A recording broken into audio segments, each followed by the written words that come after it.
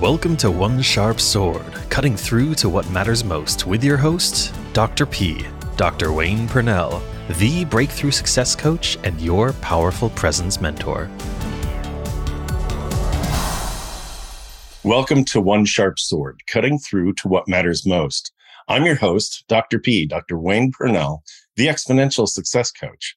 Today, I have with me Jim Baroud. He's kind of amazing in the community that he's built and nurtured and continues to cultivate. For 20 years, for the past 2 decades, he's been bringing entrepreneurs and innovators together. He now leads, I'm looking at my notes, he leads a community of innovators in what he calls an innovation ecosystem.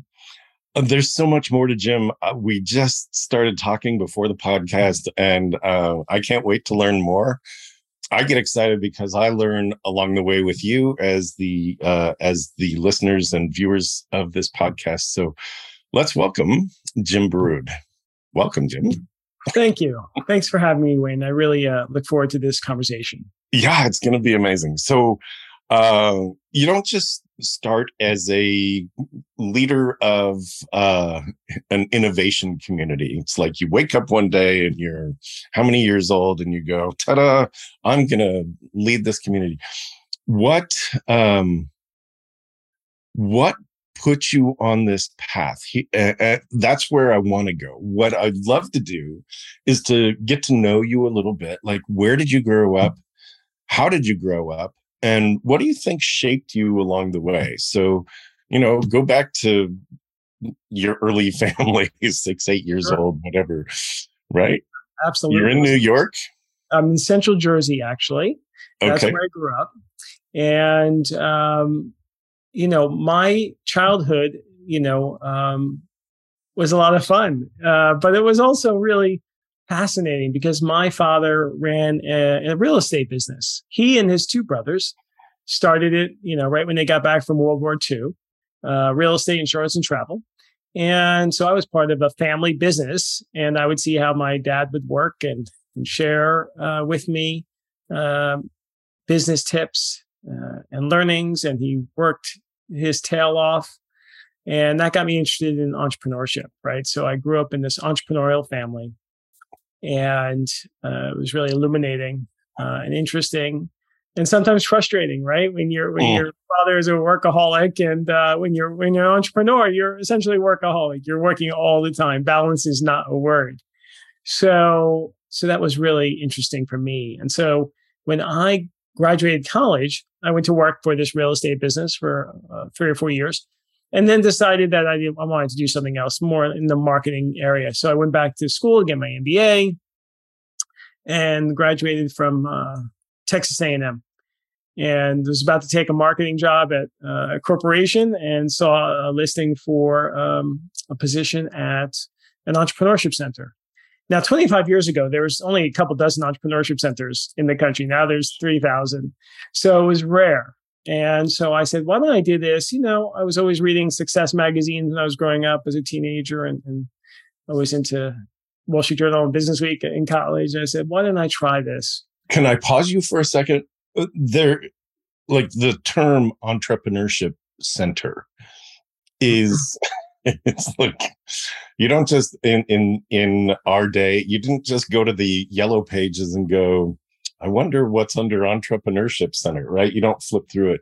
And even now, with the different search engines, it's like, what's an Entrepreneurship Center? So can you define that? You got out of Texas A&M, MBA, and you're like, I'm all in for entrepreneurship. Sure. What's an Entrepreneurship Center? An Entrepreneurship Center typically is hosted at a university. Right. And most of them still are, 99% of them.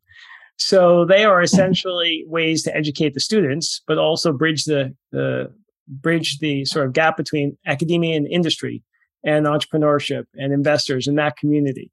So that's what that is. And so, again, there was only a few back then. And I said, why don't I do this for 2 or 3 years since, there's very few opportunities like this. And then I could see what I want to do next. And so I had a I just wonderful. I want to emphasize this. An entrepreneurship center is a bridge between academia and the community. It is kind of a think tank. It is a way of creating business to fill a need, and it's a way of kind of focusing young minds on thinking in terms of what need filling. And that's where you were like, I'm all in for that. Absolutely. And I wasn't necessarily all in. I wanted to test the waters. I wanted to see what this was all about. This is something that was passionate for me. And it just so happened to be a really good fit. So again, expecting to only stay 2 or 3 years and then jump off back to corporate, right? Use my MBA that I just invested in. And I had a wonderful boss, and I ended up staying there for 17 years. I took over the center after 9 or so years. And it was a really wonderful sort of academic career, right? But it wasn't just academic, because I was in industry, in the community. So I was, again, making that bridge possible and doing some really neat stuff with students, with industry, and with nonprofits, mostly in the New Jersey area, right? North Jersey area. So that was a great experience. Again, 2 or 3 years, happened to stay there 17. Then I was recruited away to lead what was the Technology Trade Association for New Jersey, and called the New Jersey Tech Council.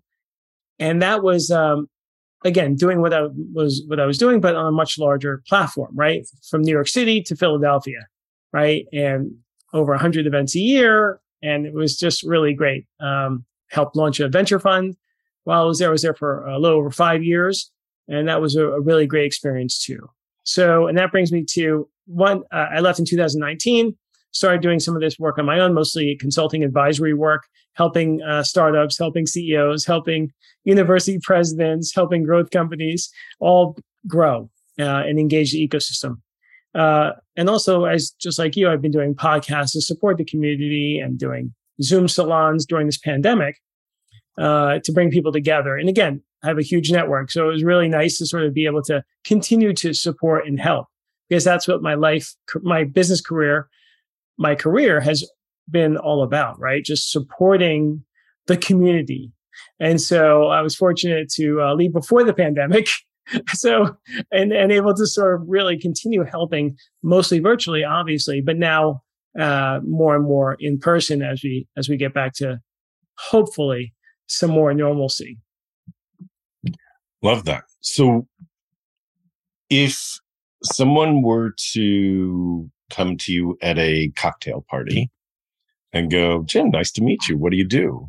How do you define that? It really depends who I'm talking to. Sometimes I'll just say I sit on boards, I do advisory work, I do consulting. Or sometimes, depending on that person, I'll say, I help startups raise money and grow.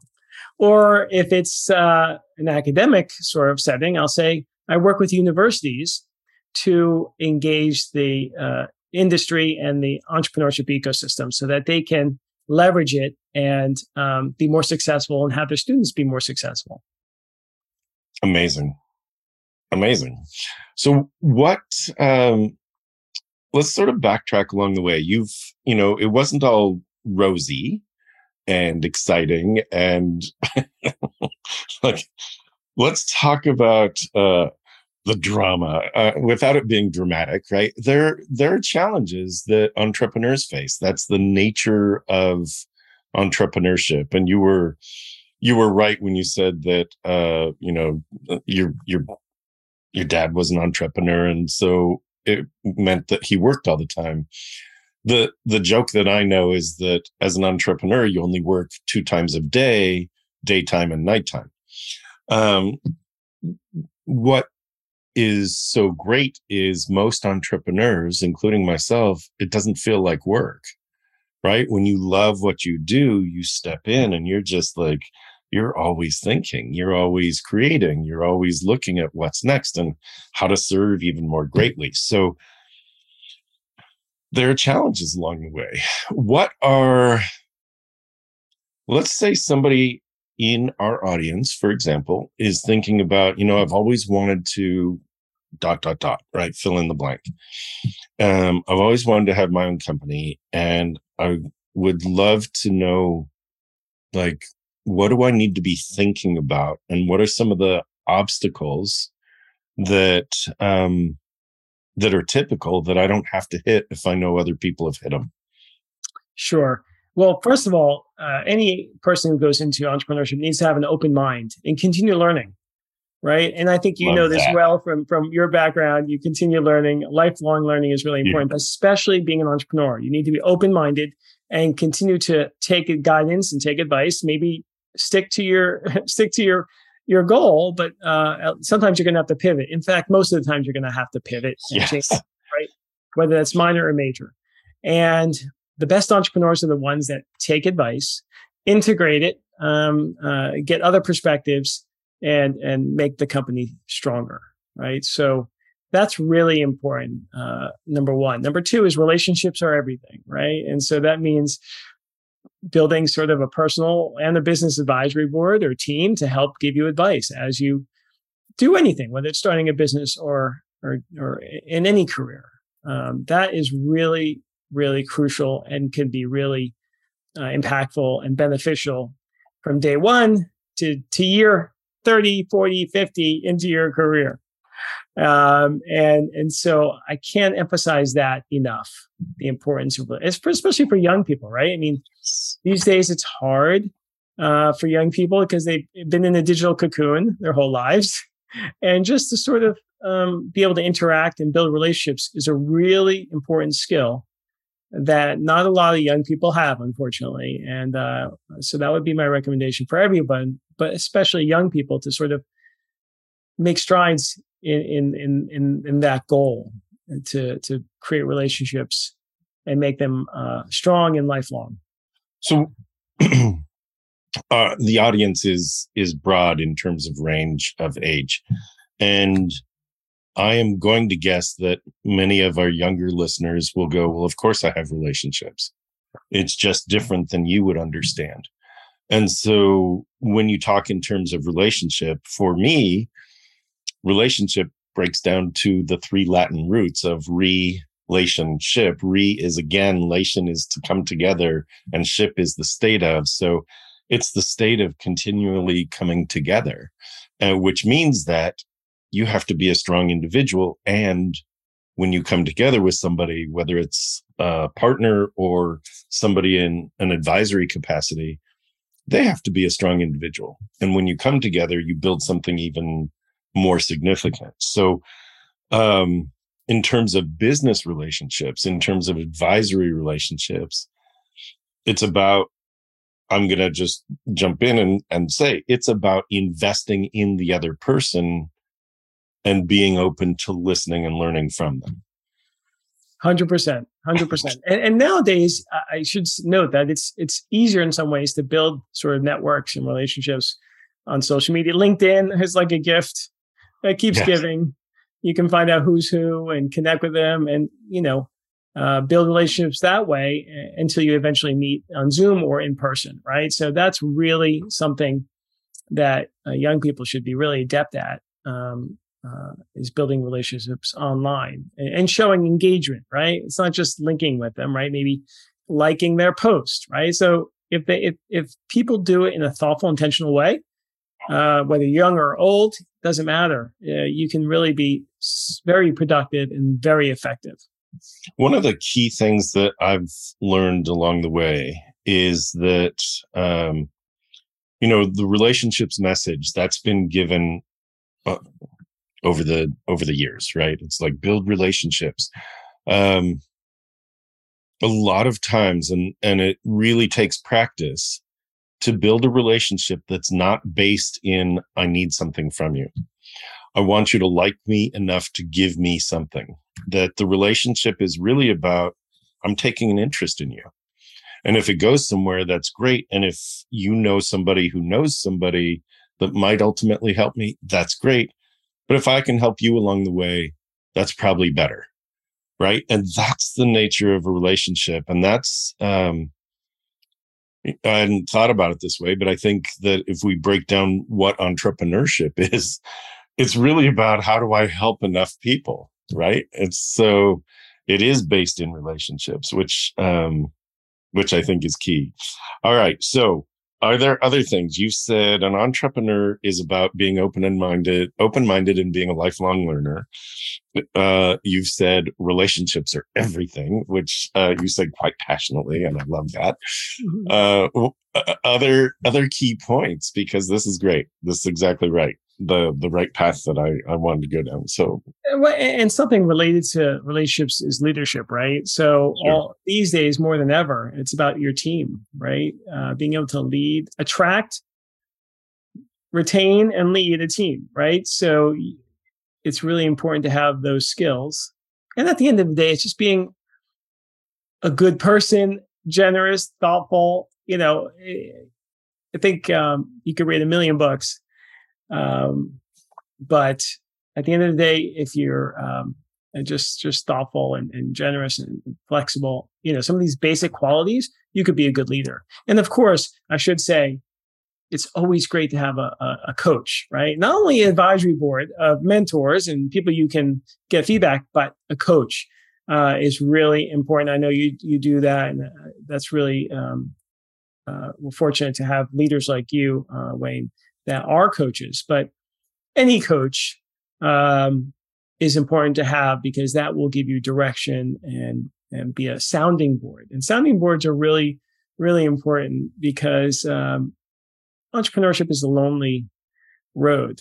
It can be. It can be really lonely. You have to stop seeking other people's approval, because you've become the thought leader. Thanks for pointing out that I am a coach. It's one of the things that recently, because of the back to work from home kind of back to the office, work from home kind of balance that we're seeing now, I've been called on by some of the major media to offer opinions. And it's like, what gets people back in the office? Should we consider a casual day? It's like, that is not an incentive. The biggest incentive in terms of attract, retain, and lead is you start with values. If people don't know what you believe in, and you build your vision around those values, people need to know what you believe in so that they can line up behind you, or say, well, we differ in our philosophy and I'm going to find somewhere else. And it's a deliberate decision.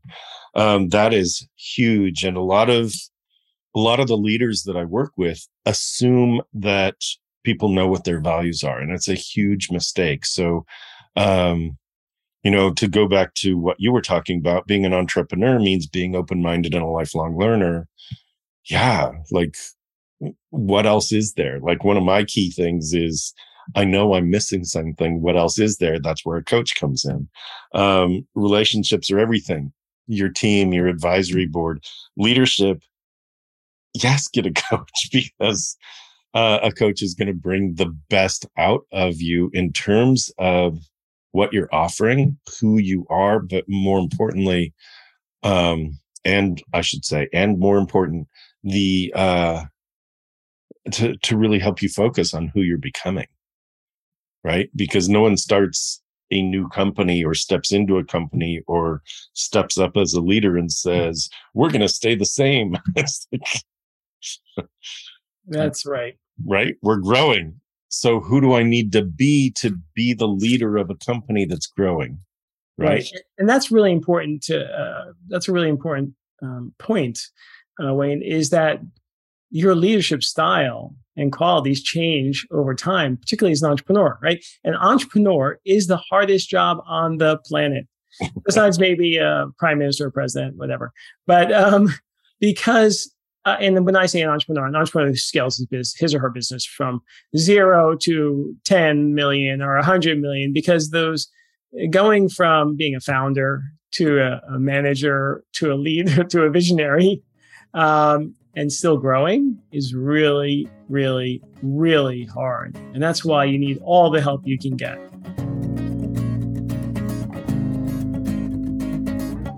Dr. Wayne Purnell, Dr. P, would like to invite you to dare to declare that your dreams are worthy. Beyond all of the success you have that got you here, you know you're bigger than the life you're currently living. What have you set aside to get to where you are? Don't you want to wake that back up? It really is possible to explore new dreams and dare to desire without giving up your current path of success. Pop over to Dr. Purnell's free masterclass to help you get from your desire to your destination. www.powerfulpresencemasterclass.com. That's powerfulpresencemasterclass.com. Dr. P's free masterclass is at www.powerfulpresencemasterclass.com. What's the easiest part of an entrepreneur's day, do you think? Because most people start where I started in terms of the questions. What makes it hard? What's the hardest challenge? What's the biggest thing, right? Yeah, you're lonely. You're alone. You're not necessarily lonely because you have people around you, and yet you're the decision maker. It all starts and ends with you. And you can't seek approval from anybody else. You have to be solid in yourself. So permission seeking, you've got to start practicing taking risks. That's tough, right? So those are some of the challenges. The easiest part of an entrepreneur's day, what? You're smiling so big. I love that. It's really, that's a tricky question. The easiest part is when you are with your team, right? And celebrating, I think those are the easiest, or just having coffee, just doing something downtime, just being, supportive of your team or with your team. That's really where you get a lot of intangible benefits, and you see, the leadership that you bring. I think that's one time when it's really easy and gratifying. When anything's gratifying and not stressful, that's probably, one of the better times of being an entrepreneur. And it doesn't happen all the time. In fact, it's rare unless you build it into your culture. And that's, again, about leadership and relationships. Back to culture, right? So, and in terms of culture, not a lot of team cultures build in the idea of celebration. And I think that is so important. And, if you take the kind of relentless attitude or that kind of focus, it's like, okay, we've celebrated. That's enough. Let's go. I think it's important to mark or denote certain milestones. It's like, ta-da, and we're not done. We're celebrating the milestone. We're not done. Right? We're never done. It's sort of like the life of a company is like the life of a human. We're not done till we're done. And even then, hopefully there's legacy. Right? So yeah, absolutely. And again, I think it's those celebrations really important, but the personal celebrations. Someone just had a baby, right? Someone just accomplished something. Someone needs to take care of their elderly parents or their kid, and you ask them how they're doing and if you could be of help. It's those things. When you talk about come back to the office, it's that type of relationship and leadership that's going to persuade someone to come back to the office or stay with the company. It's simple as that. It goes back to being a good person, good, thoughtful person. Yeah. Right? With values, as you mentioned. That is so great. Usually the conversation does go to let's celebrate the company's milestones.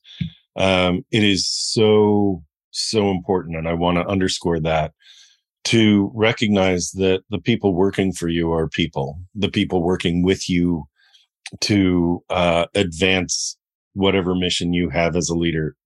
The people are people, and there's a human aspect, and to build that as part of the culture, that we respect the people and their lives, that we know about their lives. The interesting thing is that even though over the years, obviously the pandemic has changed the way people think about work. Over the years, though, the Gallup polls have shown, like before the pandemic, salary was number 5 on the list of things that were important to employees. it's moved up. Like working from home is like, I can do this anywhere. I want to be paid for what I do. So it's moved up. The thing is that the top two things have not really moved. They've jockeyed about a little bit, but they haven't moved. One is, tell me that the work I'm doing is meaningful. I want meaningful work. And the other is, and you're shaking your head, you know this. I want to share this with the audience. Meaningful work. And the other is, tell me you see me, right? Acknowledge me as a human. Acknowledge me for the work I've done and also what I bring as a human. And somewhere in there is, and please pay me fairly. Like, you know, don't demand so much. Well, it's, you know, 4:30 on a Friday, so we're going to have a team meeting right now. It's like, that's not okay. And I worked for a culture like that years ago, which is how I got into leadership development. It's like, oh no, oh heck no. But that's really important, right? Is the work, like, you've got to keep that as a leader. You've got to keep that in front of your people and yourself. What is the outcome? How is what we're working on going to affect the person or people or community that we're doing this work for?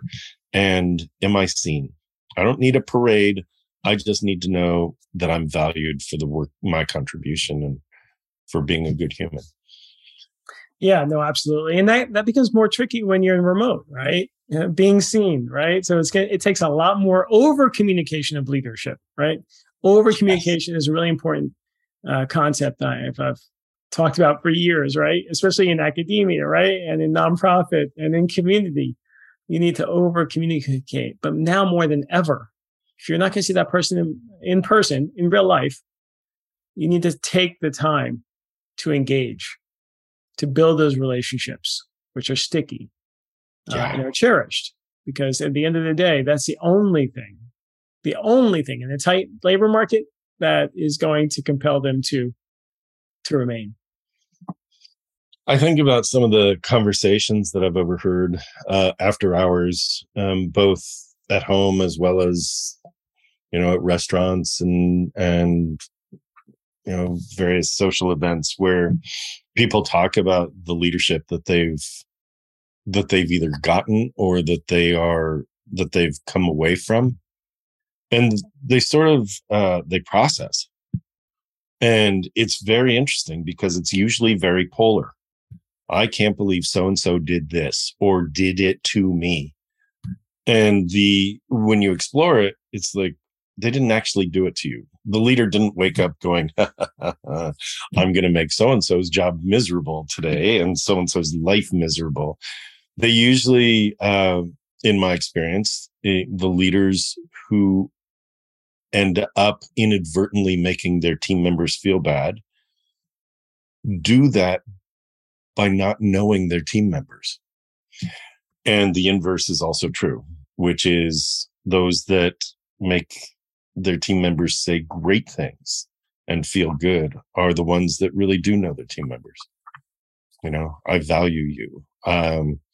One of my, you know, in my experience, you know, there was a time when I was assigned a special project, right? I didn't land in leadership development. I was in leadership and I came through the ranks in multiple organizations.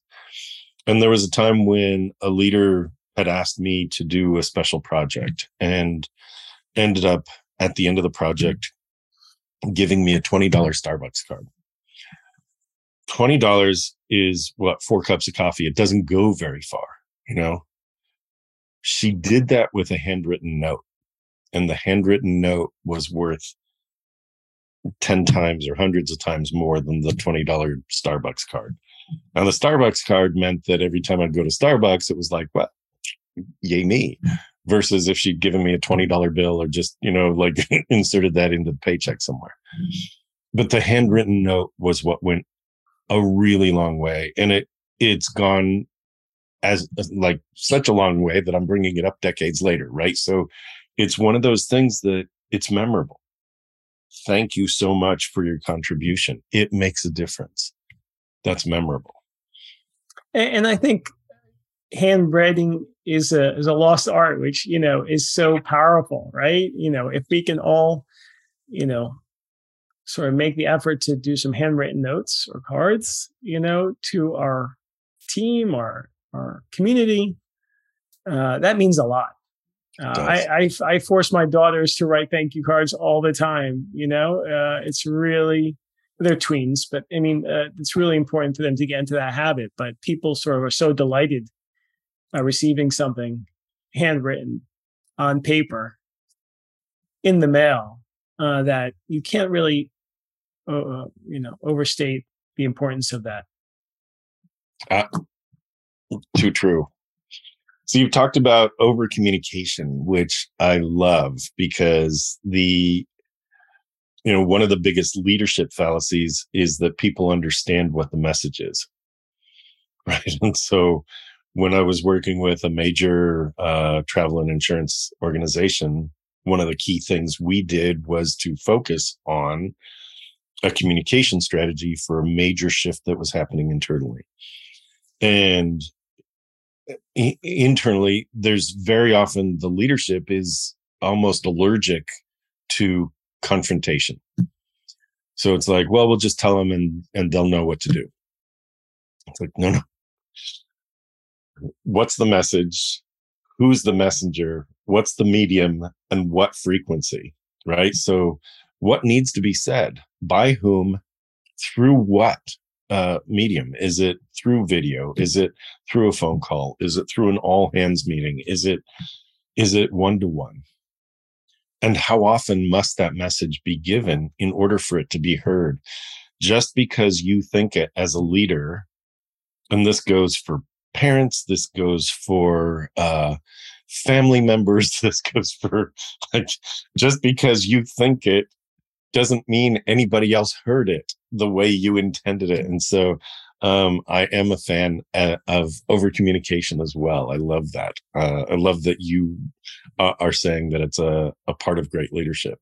Right. And you bring up a really good point. You have to meet people where they are, right? Yeah. And you can't just blast. You have to think strategically about how you communicate it. And you might have to communicate 3 different ways, frankly, in, some and individually to some, through email to some, through a video to some. And not everyone's going to receive it the way that you want it to be received, because there's information overload, right? And so you have to factor that in and try to get that message out as thoughtfully without badgering people too much. Meet them where they are to make sure they hear it and listen to that message because it's important. So that's the challenge of our day, is getting through to everyone in a way where they will actually read it or listen to it, because there's so much information overload from so many places. It's so true. It's interesting because as you were talking, I was thinking about how do I get my message out there, right? Me personally, my message. And it's like any of the work that I do. I have a blog.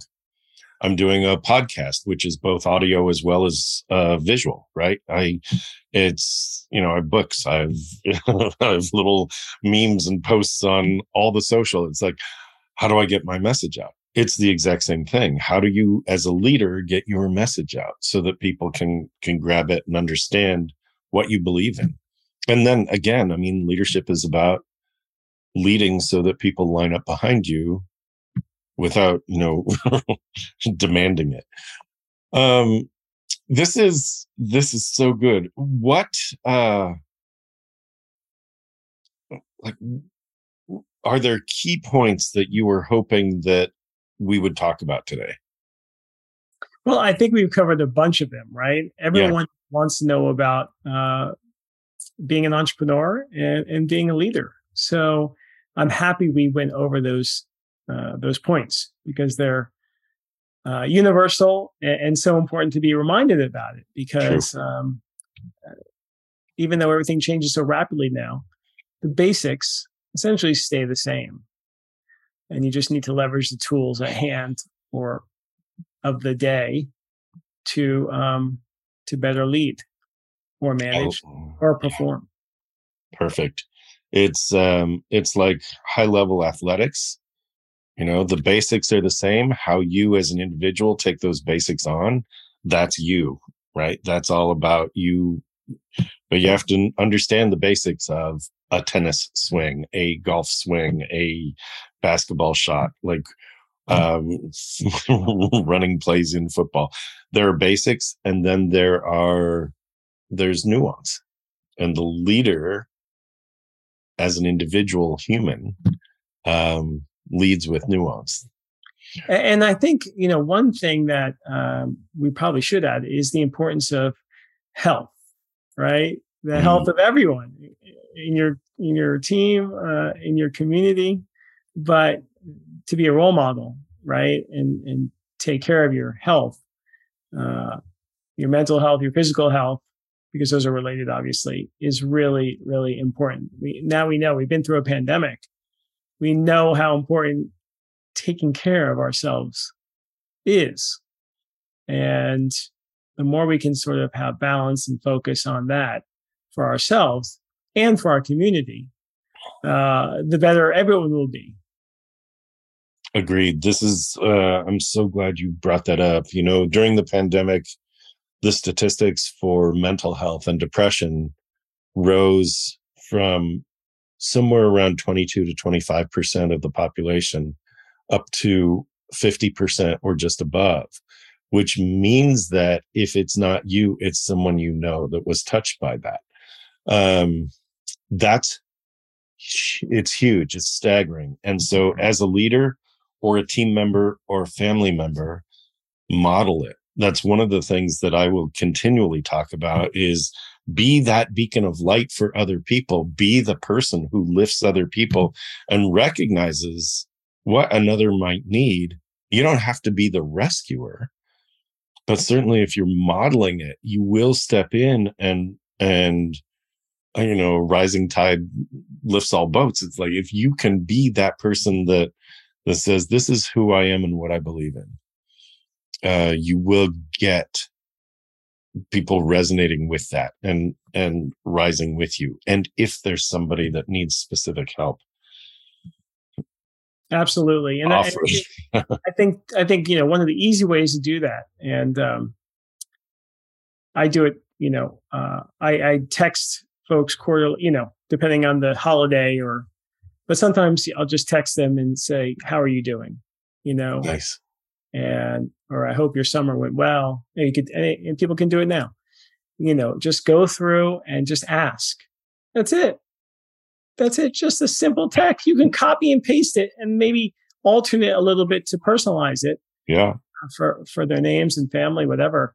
But that simple act, you could be doing while you're waiting in line for something or waiting on Zoom for something, and have an important impact. So there are little things we can do which make a big difference. It is so good. It is, right? Just hey, thinking about you, how are you doing? That's gigantic. And it creates a connection that would otherwise be unassumed or assumed not to exist, right? Nobody thinks about me. I'm out here on my own. I'm, whatever. And here it is, the start of a new week and someone's checking in on me. Right. I will say from an HR perspective, try not to do that to or with your employees on a weekend, because that assumes a work relationship.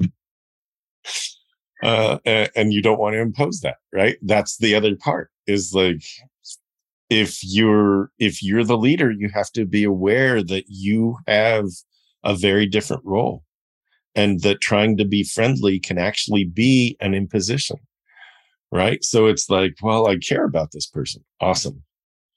You can let them know that, it's a non-work related text, or you can wait until work hours and let them know you were thinking about them and just want to check in. If as an entrepreneur, you are building relationships with others, absolutely. Build those relationships, do check in. So I just wanted to put that little container around that. I'm so glad you brought that up, Wayne, because self-awareness, right? Cognition of your role is so important, especially these days. There's so many minefields, right? I mean, it's really sad that we have to think about so much before we type something or send something or say something. And that is really the best leaders are the ones who are going to be self-aware, right? Yeah. That means, again, getting help, asking you if you're their coach, right? Or having a playbook, right? Because one false move or one move that's not is interpreted the wrong way, can spell trouble and stress and unnecessary, because all you're doing, you have the best intentions. You're trying to be a leader and thoughtful, and it blows up in your face. And exactly. That is, again, the day we are in, the current time or zeitgeist we are in. Unfortunately, we have to be extra careful. It's true. Yeah, we have to know. I love emphasizing this. We have to know not only who we are to ourselves, but how we are perceived by others. And it's tricky because you have positive intent as a leader, and you have to assume positive intent when somebody messes up in your company. And it's easy to blow up like, oh, they did this. And your employees don't always assume positive intent about you. And that is the trickiest part. It's like, I am assuming positive intent about this other person. I know they didn't mean to mess this part up. I know that I have good intent when I text somebody, and the other person doesn't always interpret it that way. And so, right, that self-awareness that you were talking about, Jim, it's so important. Wow, we have covered so much and our time has flown. I want to know, is there anything that you were hoping we would cover that we didn't cover? Are there other tips that are sort of lingering out there? And the third thing is, if people wanted to just connect with you and learn more about you, how would they do that? Sure. Well, I think this has been a great discussion, Wayne, and I think we covered so much, and I don't think there's anything else I have to share. People can certainly reach out whenever they like. I'm on LinkedIn, James Baroud, and that's probably the best way to connect with me. And I'm happy to help out or answer questions. As a servant leader, right, for over 2 decades, helping leaders, entrepreneurs, students, it's sort of in my ethos is just to help when people ask. So don't be shy. It's amazing. All right. Just so that if you're listening to this, you know how to find him. James Baroud, 2 R's, 2 O's, Barrood, on LinkedIn. That's great. I have to find out if we're connected. And if not, that's coming right up. Wow. Thank you. I'm so appreciative of you being here, Jim. Thank you. Thank you, Wayne. This has been really delightful. I really appreciate it. I appreciate it. Thank you. All right. And for our listeners, this is One Sharp Sword. My guest has been James Baroud.